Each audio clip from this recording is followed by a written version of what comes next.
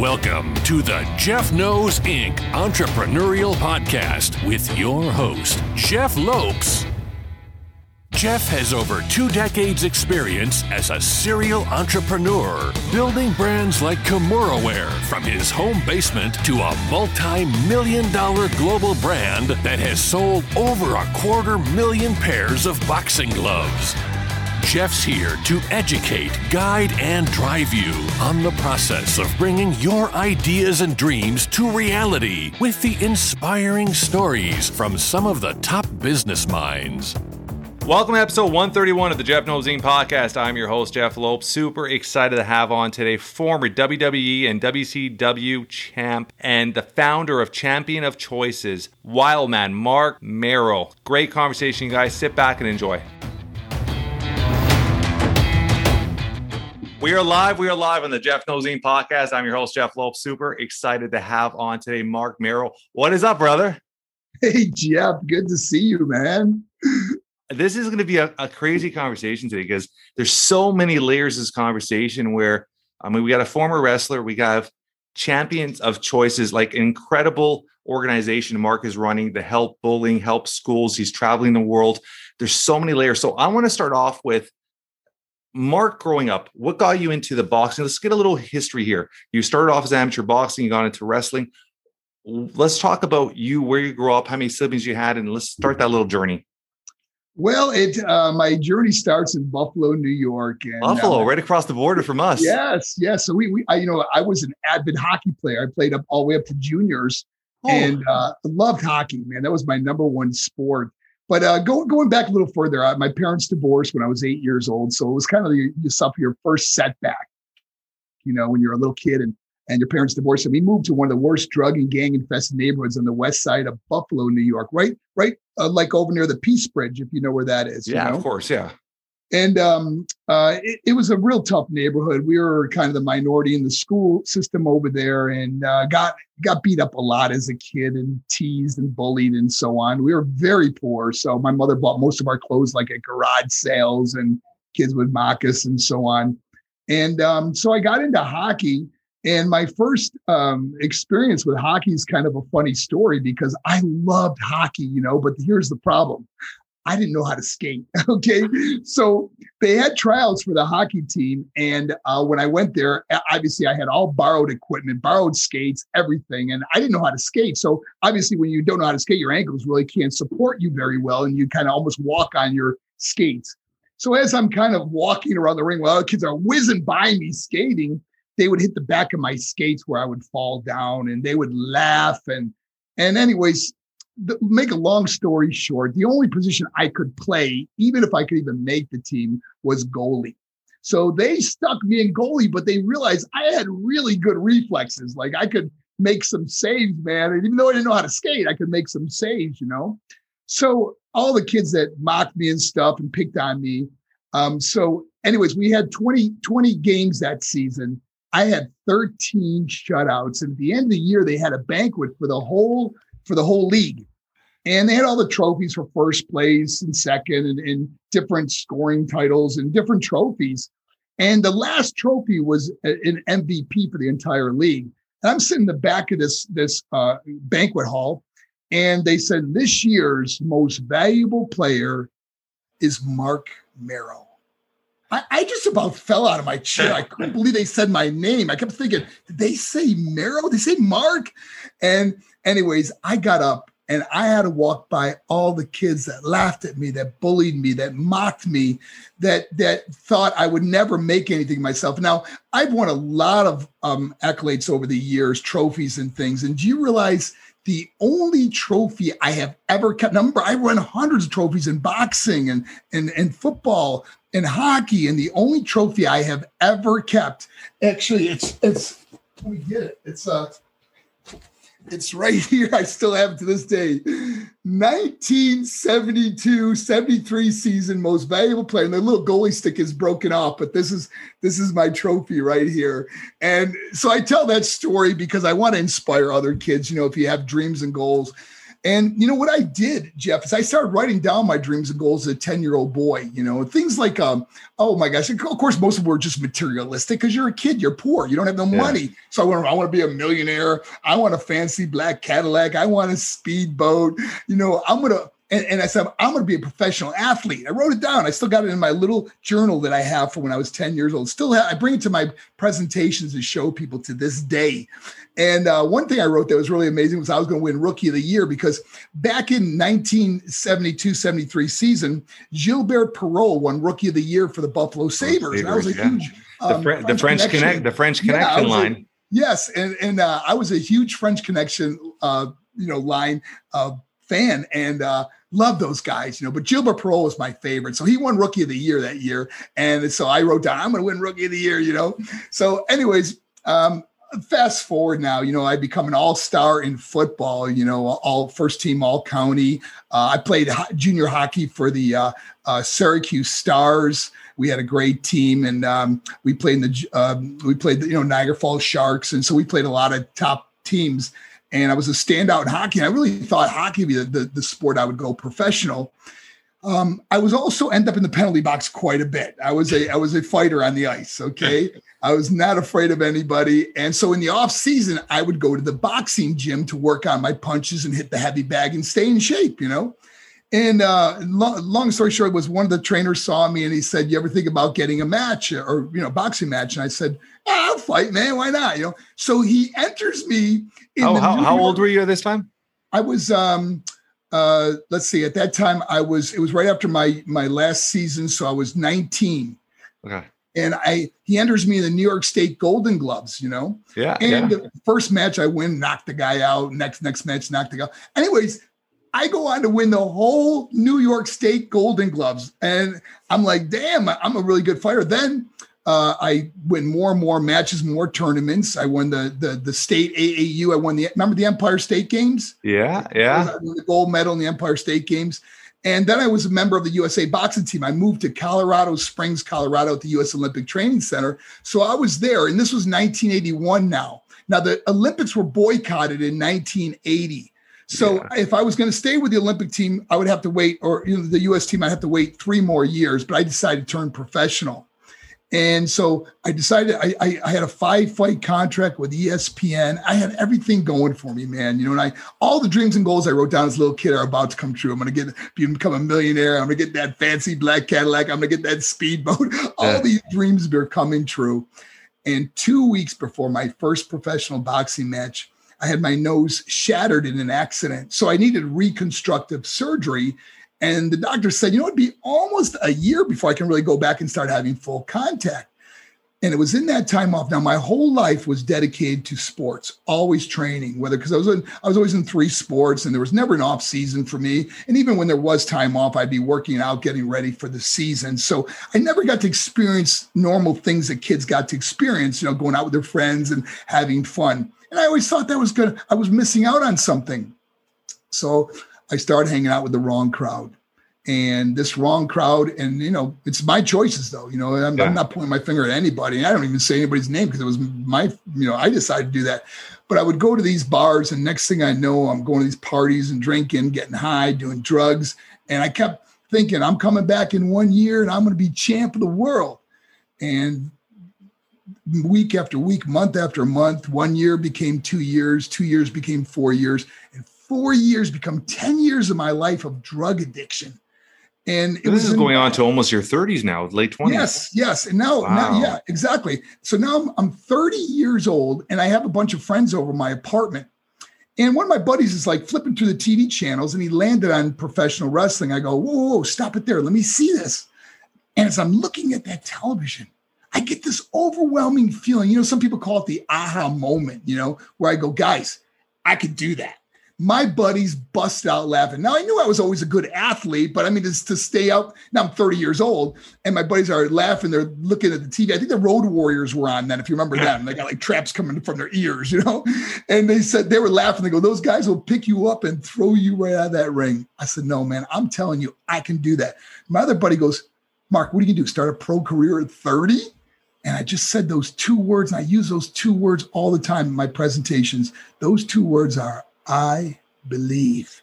You have to believe. You have no idea the power you give yourself when you believe in you. Yeah. So so now the next thing I do is got to take action towards a goal or dream. The action I took was I had to find out where there was a wrestling school. I didn't know how to wrestle. So I found out there was a wrestling school. I was living in Venice, Florida. There was a wrestling school in Tampa, Florida, run by the Malenkos. Boris Malenko was the father. Dean and Joe were the sons that were very famous wrestlers also. So I went to the wrestling school and learned how to fall and do all the moves as much as I could. And I had some buddies that I met at the gym, at the workout gym I worked out at.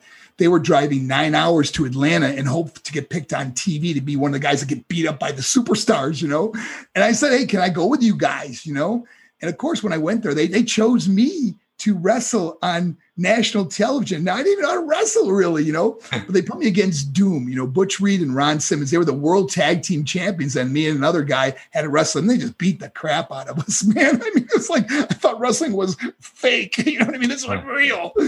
And anyways, after my match, I'll never forget, Dusty Rhodes asked me to cut. Dusty Rhodes was the booker back then and in charge of WCW wrestling. And he asked me to come into his office, and he had to talk to me. I thought I did something wrong, So I got in there. I was apologizing right away. He goes, what are you talking about? He goes, no, I got a question for you. He goes, anybody ever tell you look like Little Richard? Now, I thought he was talking about a wrestler named Little Richard. So I said, I never heard of him, Little Richard. He goes, you don't know the singer, Little Richard? Womp bam loo bop womp bam boo. And I go, oh, the singer. I go, no one ever told me that. He goes, I think I got a gimmick for you. And I was like, oh my gosh. And that's how I got my foot in the door of WCW. And Dusty Rhodes had this character in mind, this Johnny B. Bad character, which I was so blessed to be able to do for 6 years at WCW before going on to the WWE as Wild Man Mark Merrill, and then, of course, Marvelous Mark Merrill. But that's how I got my start in professional wrestling. And it's all about, man, dreaming big in life, There's just such an opportunity when you believe in you. And I even if I didn't make it at that, I knew I was going to make it at something. I knew I was going to do something in this world.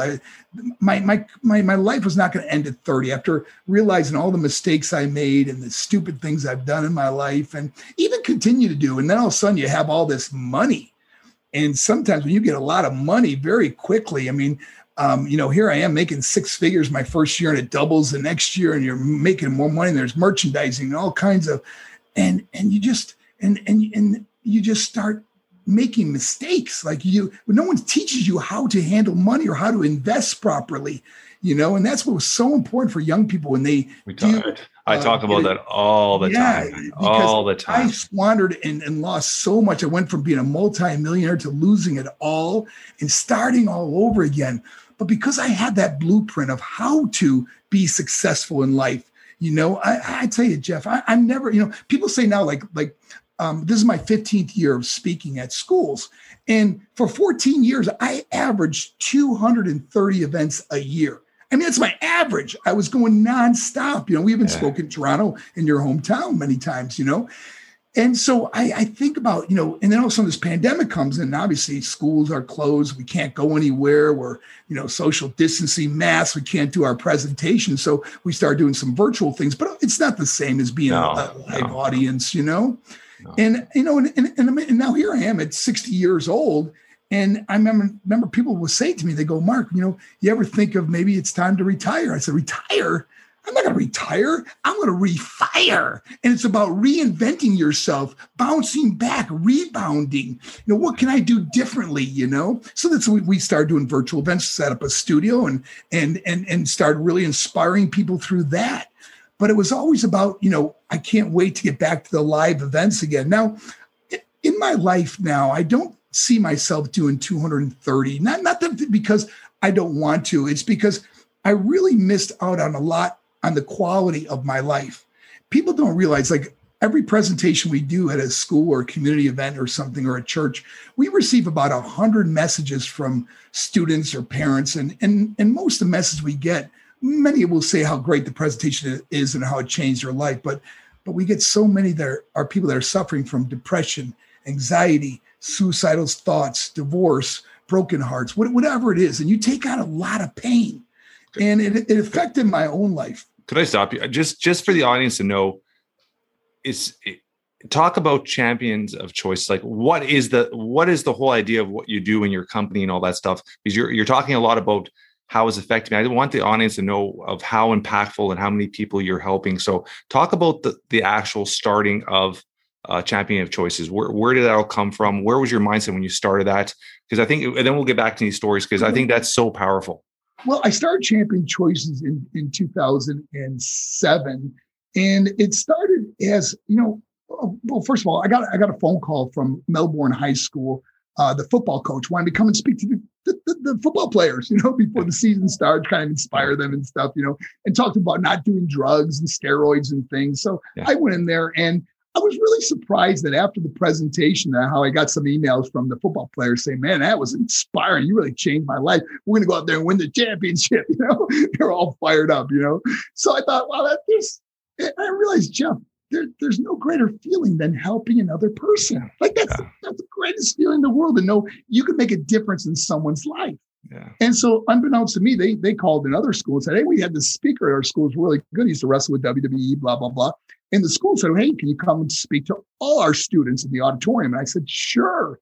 And that's how Champion Choice started. Now we talk about, obviously the bullying aspect of kids go through, the abuse, depression, anxiety, loneliness, suicidal thoughts, drug abuse, all the things that encompass my life at one time or another that I'm able to speak openly about. And, I share where my good choices took me, and I'm very blatantly honest where those bad choices took me. So the students always felt like they could relate to me in a way, and that's why they opened up to me. And then we started getting letters on how you saved my life, or you changed my life, or whatever it is. But we were able to get kids into counseling. We were able to get kids into the help they needed.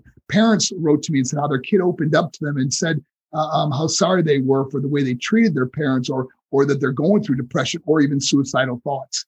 And they were able to get into counseling. So I know we really were making a difference, and it just snowballed. And then we started doing more and more presentations. Like I said, it started to get to the point where, we were, one year we did like around 300, which was just incredible. It seemed like I was living out of a hotel every day. Yeah, almost. Yeah. And sometimes 5 in a day, like we do 2 schools where they wanted 2 presentations each. Then when the night we'd come back at it for a community night. So it was like my 5th presentation in one day. And it was like running a marathon, man. It was really hard. But again, people don't understand that when you take on a lot of other people's pain and misfortune, it can affect your life too. Yeah. And, sometimes as a speaker, we don't always have someone else to talk to about what we're going through, but it led to my divorce of my wonderful wife, Darlene. We were married 10 years, but we became strangers because I was basically living in a hotel, while she was home, doing her thing. And it was very, very difficult. And, if I could ever, and I don't have any regrets in life, but, when you look back and you say, if I could have done something different, I wouldn't have done as many events as I did. So even when I come back from this pandemic, I don't want to do as many. I certainly want to go out there and help, but I don't want to just encompass my life with, not having other things, or else building relationships with family, friends, and eventually, having someone in my life to share my life with. Yeah, it's so crazy. As we get older, I'm 44, and we're going to talk about your losses in your life. But I just 10 weeks ago now, I lost my dad, which was my best friend. And I was the 44-year-old Mark that would call my dad 3 times a day. I call my dad to say goodnight every night. That's how our relationship was. Yes. And it was sudden. Never drank, never smoked, power walked every day. I talked to him on a Thursday night, May 6th, said goodnight to him. How was your day? He said he felt really tired that day. I didn't think much of it because, you know what? He's 76. He's out all day doing stuff. I'm like, he's getting old. He's tired. The next morning, got up, got his morning routine, gets up at 6 a.m., got up, went to the bathroom, walked back to his bedroom, and had a massive heart attack and passed away. And it's been 10 weeks of me struggling to justify that and understand that. So I understand that loss, but I understand too, the last 4 to 5 years of, I always had that mindset of living with no regret. When you have something to do, you do. You spend time with family, friends. I've actually implied that into my life about 4 or 5 years ago, and I'm very proud of that. But we realize how time is a currency as we get older. Yes. And it's like Oprah says, you got to fill your glass up. You have to take care of yourself. And sometimes you're so much, especially something like you, where you're built to serve, but at the same time too, you're serve. Just like you said, if you don't fill your glass up, if time passes, you need time to fill your own glass and take care of yourself and fulfill yourself and fulfill what you need to do for yourself. And like you said, a partner, having relationships, having people around you to love and enjoying life, because before you know it, it's gone, or the loved ones are gone. And then you just have, wow, I could have done this, A, B, C. So I love that you're realizing that, and obviously take care of yourself. You're in great health, but yeah, man, just fill your glass up, man. Fill your glass and take care of yourself. Jeff, you said something that's so important. Time is our greatest commodity. You can make more money, but you can't make more time. And, I even wrote on my, on Twitter today, I said, about investing, who's going to cry at your funeral, spend more time with family and tell them give them those 3 words they don't often hear, because sometimes we just assume they know, but say, I love you, man. So important. And I would never, and it's so funny. I have my brother Joel, my sister Jody are the 2 siblings I have left now. And we never end a phone conversation. If we talk 10 times a day, every phone conversation, I love you too, It's just, that's how we've become, because we realize how important, how precious this life is. And it's just a blessing. But hearing your story about your dad, I had the same relationship with my father. My dad worked my corner in boxing. And I don't know if you get a chance, but if you go to my YouTube page, you see the story about my dad and one of our boxing matches I share, and about him. He passed away holding him. I was holding him in my arms when my dad passed away, but we had the same relationship. And how old were you when your father passed away? Let's see. I was 39 when my dad passed on. But what's really helped me is, and I share this with people that are grieving or going through a hard time getting over a death, or constantly mourning, or find themselves always depressed. What has really helped me is losing my mother died at 58. My little brother and sister both passed on at 21. My dad died while I was holding my arms. My dad was 70.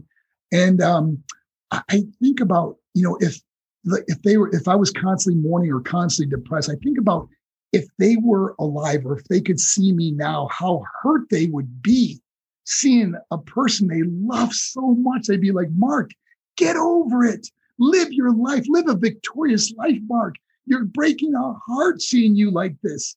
And it really helped me, thinking, my mom would be, Mark, get up and get out there. My dad would kick me in the butt. Come on, Mark. I could just hear their voices, so it really helped me. Of course, we all have our time of mourning, it's natural. And some people, it takes longer than others. But man, I meet some people that are talking about, years or even decades of not being able to move on with their own life because they constantly mourn for the person that's gone.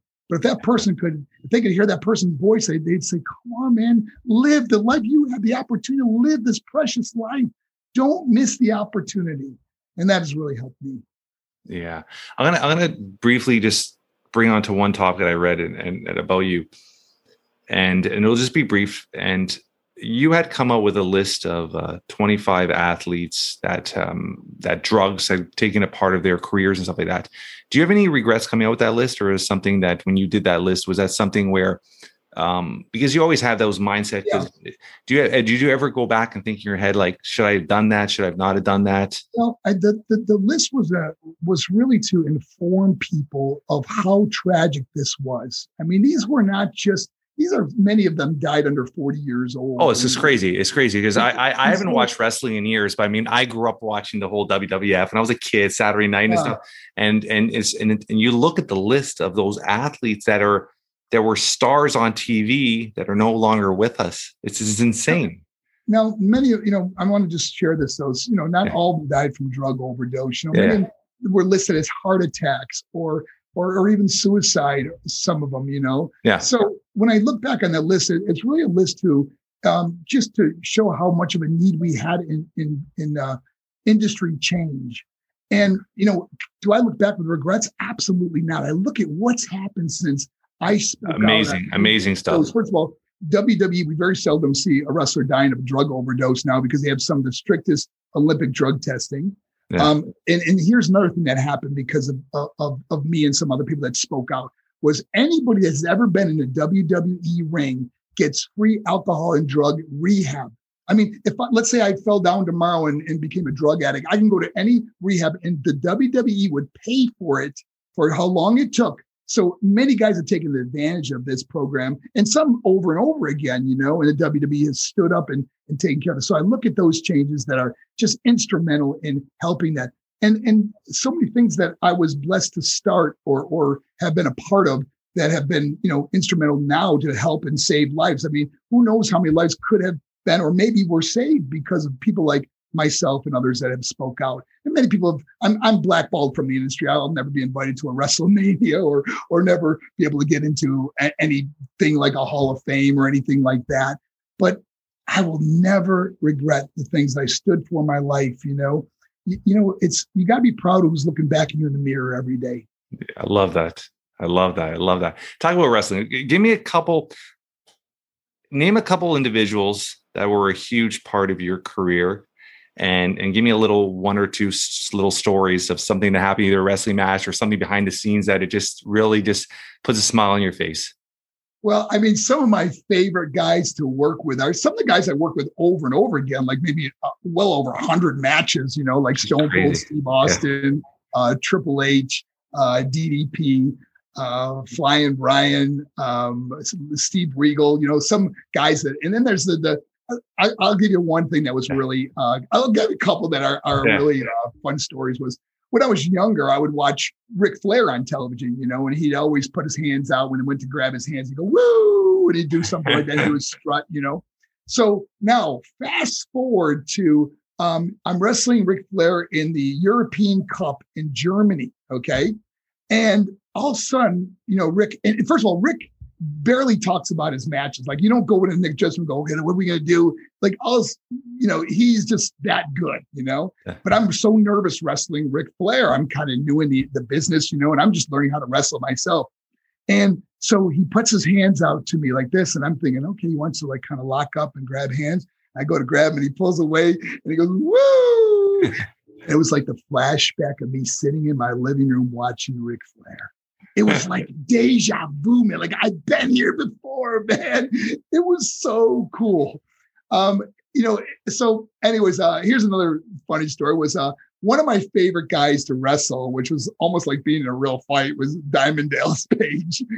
He was just physical, and I kind of like that, and because it made you really feel like you're in a match, man, and things looked real because they were real. But me and him really would go at it pretty hard, But Diamond Dallas Page and I, we were both very new in the industry, so we would go down to the power plant at WCW and work on our matches and try to get better, try to improve ourselves.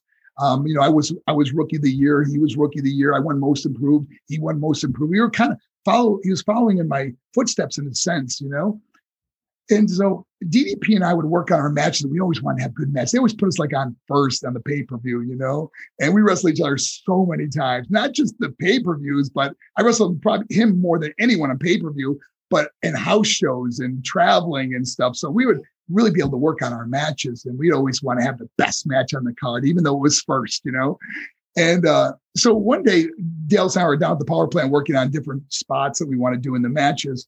And so, that evening I go home and go to bed, and all of a sudden the phone's ringing like at 2:33 in the morning. I'm thinking, who would call me at this hour? It must be an emergency. No, I don't give out my number to just anybody, And I go over and get on the phone. I go, hello? He goes, hey, Batman, listen, I got a spot I want to run by you. I go, Dallas? And he goes, yeah. Listen, I go, Dallas, it's 3:00 in the morning. He goes, I couldn't sleep, man. I got to run this by you.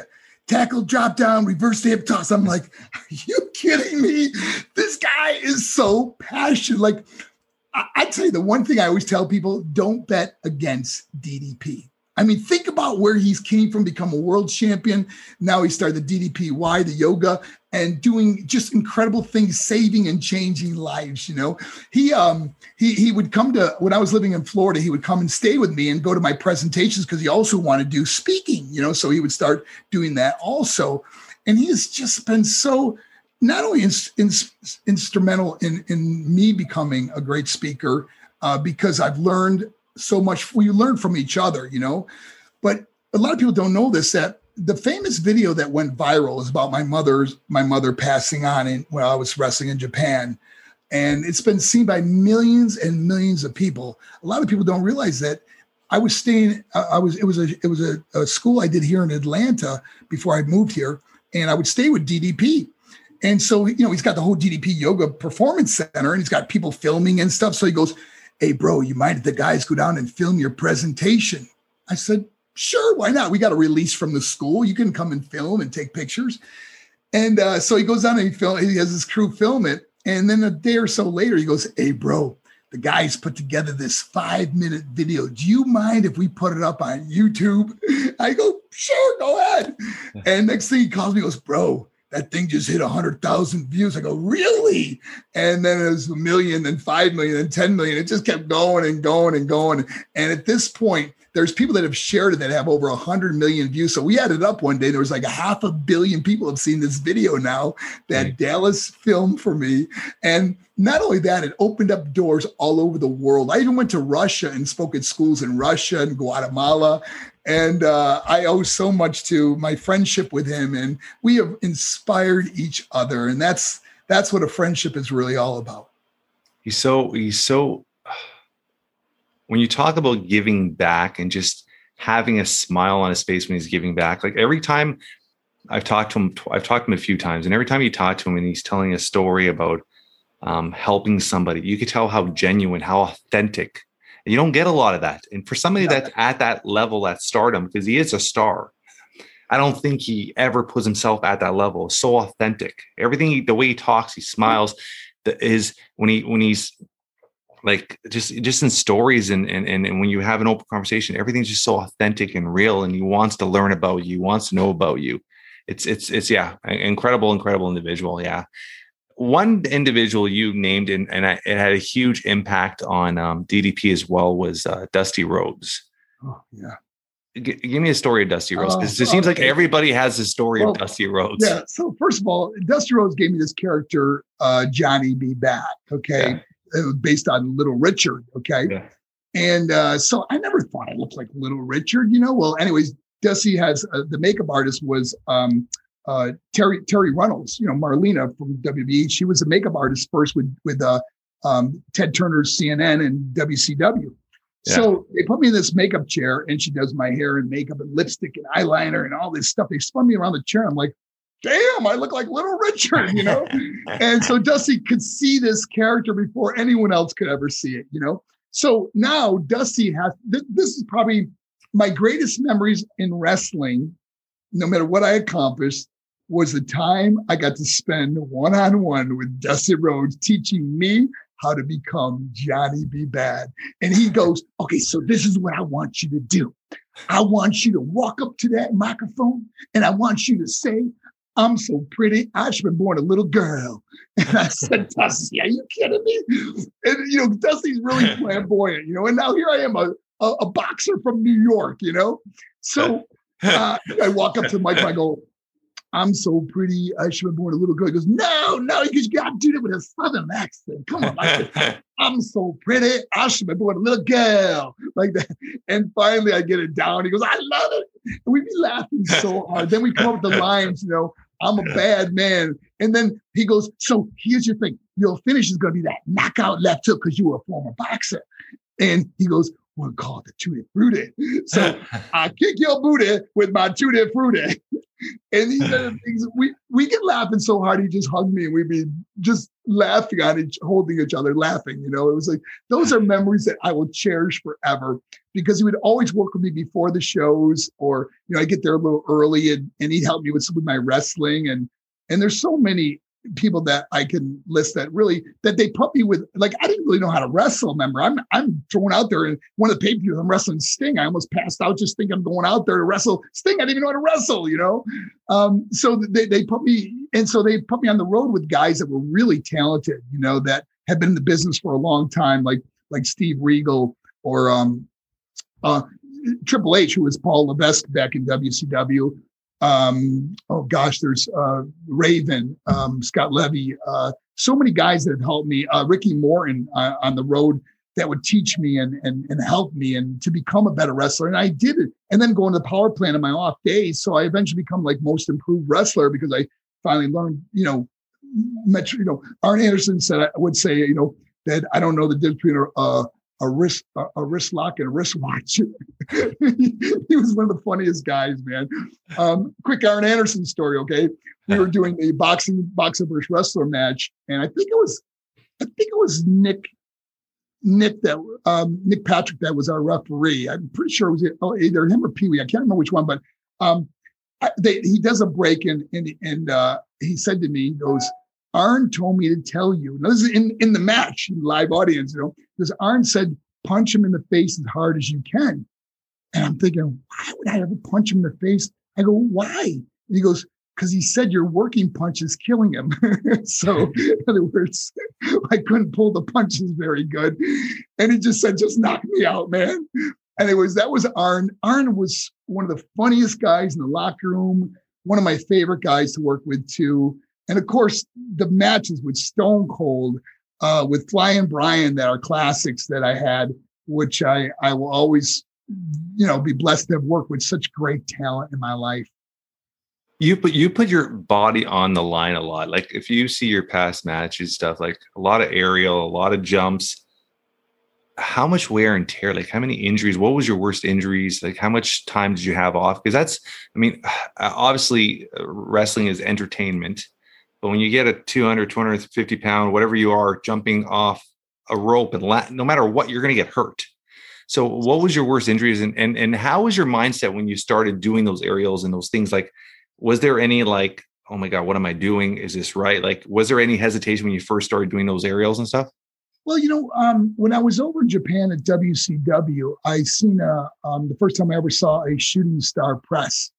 And when I was younger, I used to do all these crazy things off the diving board, double flips and, full gainers and, even the move that's called the Marrow-Sault where you face one way, turn and jump and hit the diving board and flip out the back way. I would do that in the ropes, So I brought these moves. And when I went to WWE, I wanted to do something a little different that's never been done before in the WWE ring anyways. And that was called the Wild Thing, which is really the shooting star press. So I figure I can't practice this in the ring because it's too dangerous and too painful. So I would go to my daughter's gymnastics school and I'd ask the coach if I could bring if I can go in the corner and just where the kids are working the mats or something, if I can go in the corner, just use a pommel horse and a crash pad and practice it because, and it was funny because all the kids would watch me do this, but I'm landing on my stomach. So these kids are laughing at me thinking, geez, this is crazy. You're supposed to land on your feet in gymnastics and I'm landing on my stomach because I want to land on the guy with my hands and my knees and a chest to chest, Yeah. So I learned how to do it now. I've never done it in the ring. I'd never even tried it in the ring. And I did it at SummerSlam against Goldust.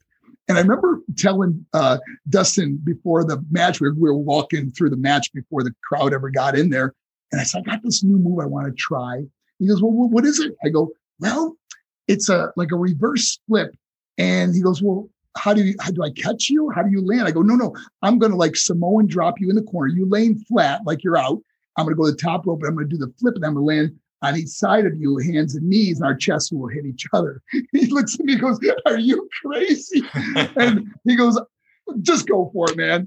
And sure enough, in the match, I'm going for it now. It's SummerSlam, packed audience, pay-per-view. I'm climbing the rope and I'm going, oh my gosh. Because people don't realize how slippery those ropes are. Because all the guys wear oil, so there's oil all over those ropes. And when you step up on there, it's very flimsy. In the WWE ropes were real ropes where WCW had cables, so they were real sturdy. WWE ropes were a little bit looser, So I'm thinking, oh my gosh, I got no choice but to go for this new move. And of course, I nailed it or got pretty close to having it perfect and not hurting him and not hurting me. And that's the key to doing that, is not hurting the guy, So it was just fun trying new things and different things. And recently for my 61st birthday, I don't know if you saw it, but I had Dallas Page, Eric Watts, Ice Train, of some of the guys from back in WCW came to my birthday, and we went up to this double-decker dock in Lake Lanier. And I said, I'm going to reenact. I haven't done these moves in 23 years. And of course, I did them off that top of the deck on my, it's on YouTube and Facebook and my other Twitter programs to show that I still got it after all these years. I love it. I love it. I love it. Health is a huge part of what you do, and obviously taking care of yourself. What's a daily routine for you?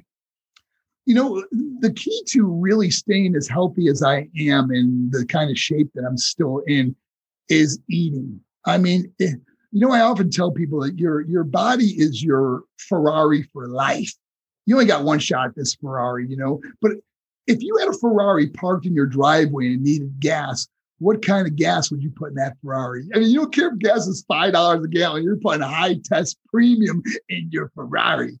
But, we often treat our Ferrari like it's some Volkswagen or some, third hand-me-down car or something like that, And so when you treat your body like a Ferrari and you put the best food in it, I eat grain-free, gluten-free. I'm really smart about what I'm putting in my body, and it's really transformed my life, the way I think, my energy. And then I only work out 3 times a week. I do my workouts are about 30 minutes, full body workouts. And then once in a while, I do some DDPY, go over Dallas's plates. And we do the yoga together. And so I just kind of holding back the hands of time, and as we know, there's Father Time is the undefeated champion, but I'm going down swinging. How many children do you have? I have just one daughter. One daughter. How old is she now? Mariah's, in fact, she's coming here this Friday. She spends a week with me in the summer with our granddaughter, Sophia. So I'm so excited about them coming. I'll be taking them to the lake and taking them to that double-decker dock and watching them jump off. So she's 34 now, I believe. 34. Yeah. What did fatherhood mean to you then, and what does fatherhood mean to you now? When she was young and now, because obviously it changes, right? Yeah. The hard part now, her mom is Sable, Rena. And the hard part about that is because we were on the road so much, we missed out on a lot of the childhood and things you don't think about. You're so self-centered in some ways and that we missed out on a lot of and it affected her. She went through some really tough times in life. And I think the reconciliation that we have now and the respect we have for each other is just amazing. I love her, and I know she loves me. And the past is the past. I say yesterday's the tomb and today is the womb.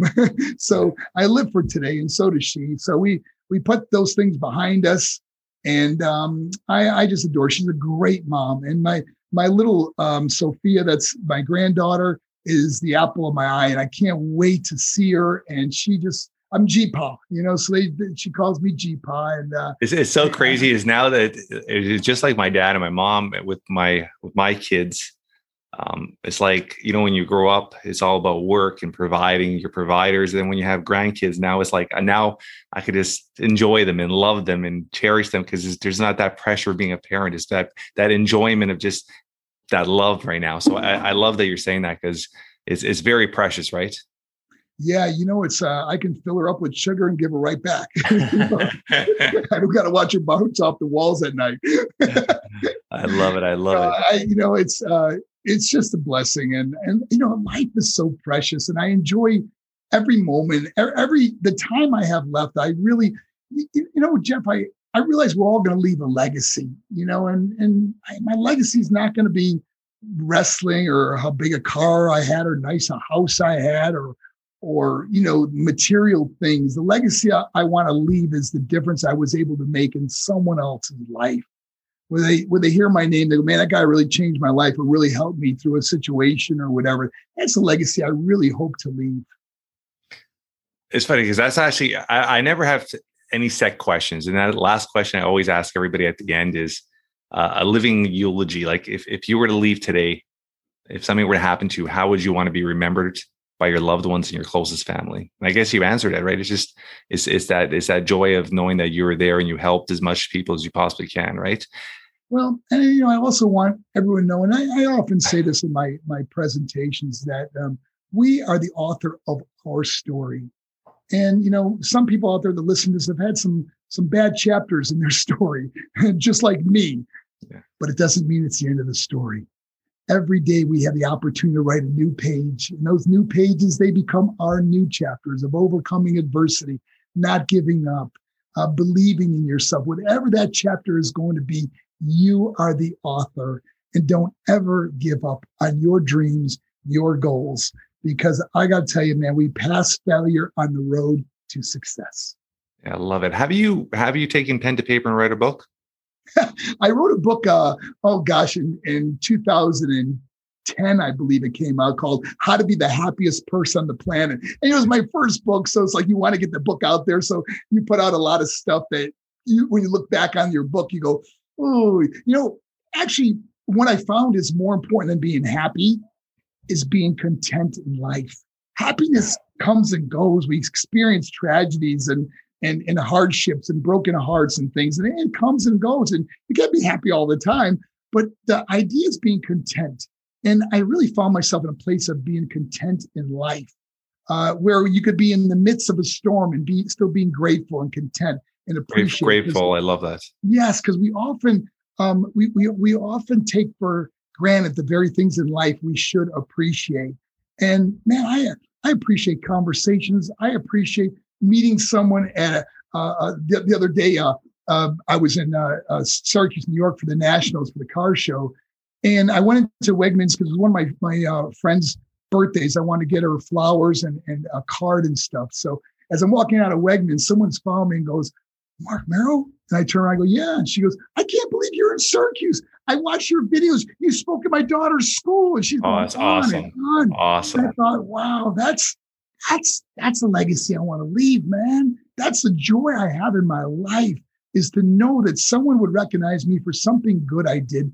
Because we all make mistakes, man. But don't judge me for my past, man. I don't live there anymore. Is there any students that you've kept a relationship with, or anybody that you've helped change their life, or made such an impact that you've kept like contact with them over the years? Yes. And one of the amazing stories was she just posted it on her page yesterday on Facebook. So I can share this story. This young girl, I spoke at her middle school over 10 years ago. Oh, wow. And the day before I came to her school, she tried to hang herself and the rope broke. She put it on her ceiling fan and it broke. So she thought, I'm worthless. I can't even kill myself, So she goes to school the next day and she hears my presentation, and it changed her whole life. Well, now we become friends, and her parents brought her in to meet me at my studio where my office is when I was in Orlando, Florida. And a year ago, she had her first baby, a little girl named Izzy. And so we write this story about how that day changed her life forever. And now she has a baby. And it's just the joy that you see of someone that you made an impact on. And there's letter after letter and message after message of hundreds and hundreds, and even thousands of people that wrote to me on how their life was changed from the presentation. I'm just sharing from my heart. I don't go up there with no notes or anything. It's just, this is my story. It's authentic. Authentic. Yeah, I love it. I love it. This has been an incredible conversation, brother. We've gone so many different directions. So I love it. And you've been very open and honest. Is there anything you want to leave with our audience? Well, I would love to hear from you. If you heard me from Jeff's podcast, please write to me. You can reach me, I'm on Facebook, Twitter, Instagram. Just Google my name. You'll find me. Of course, go to our YouTube channel, which is youtube.com, The Mark Mero. And Mark is MarcMero. And you'll see many of our videos that Jeff and I have discussed today. I love it.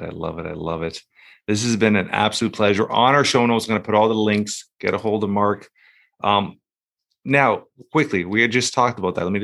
Do you have any thoughts? Your story is so interesting, like an autobiography, or like there's so many layers of you. Are you going to eventually put pen to paper and start writing again?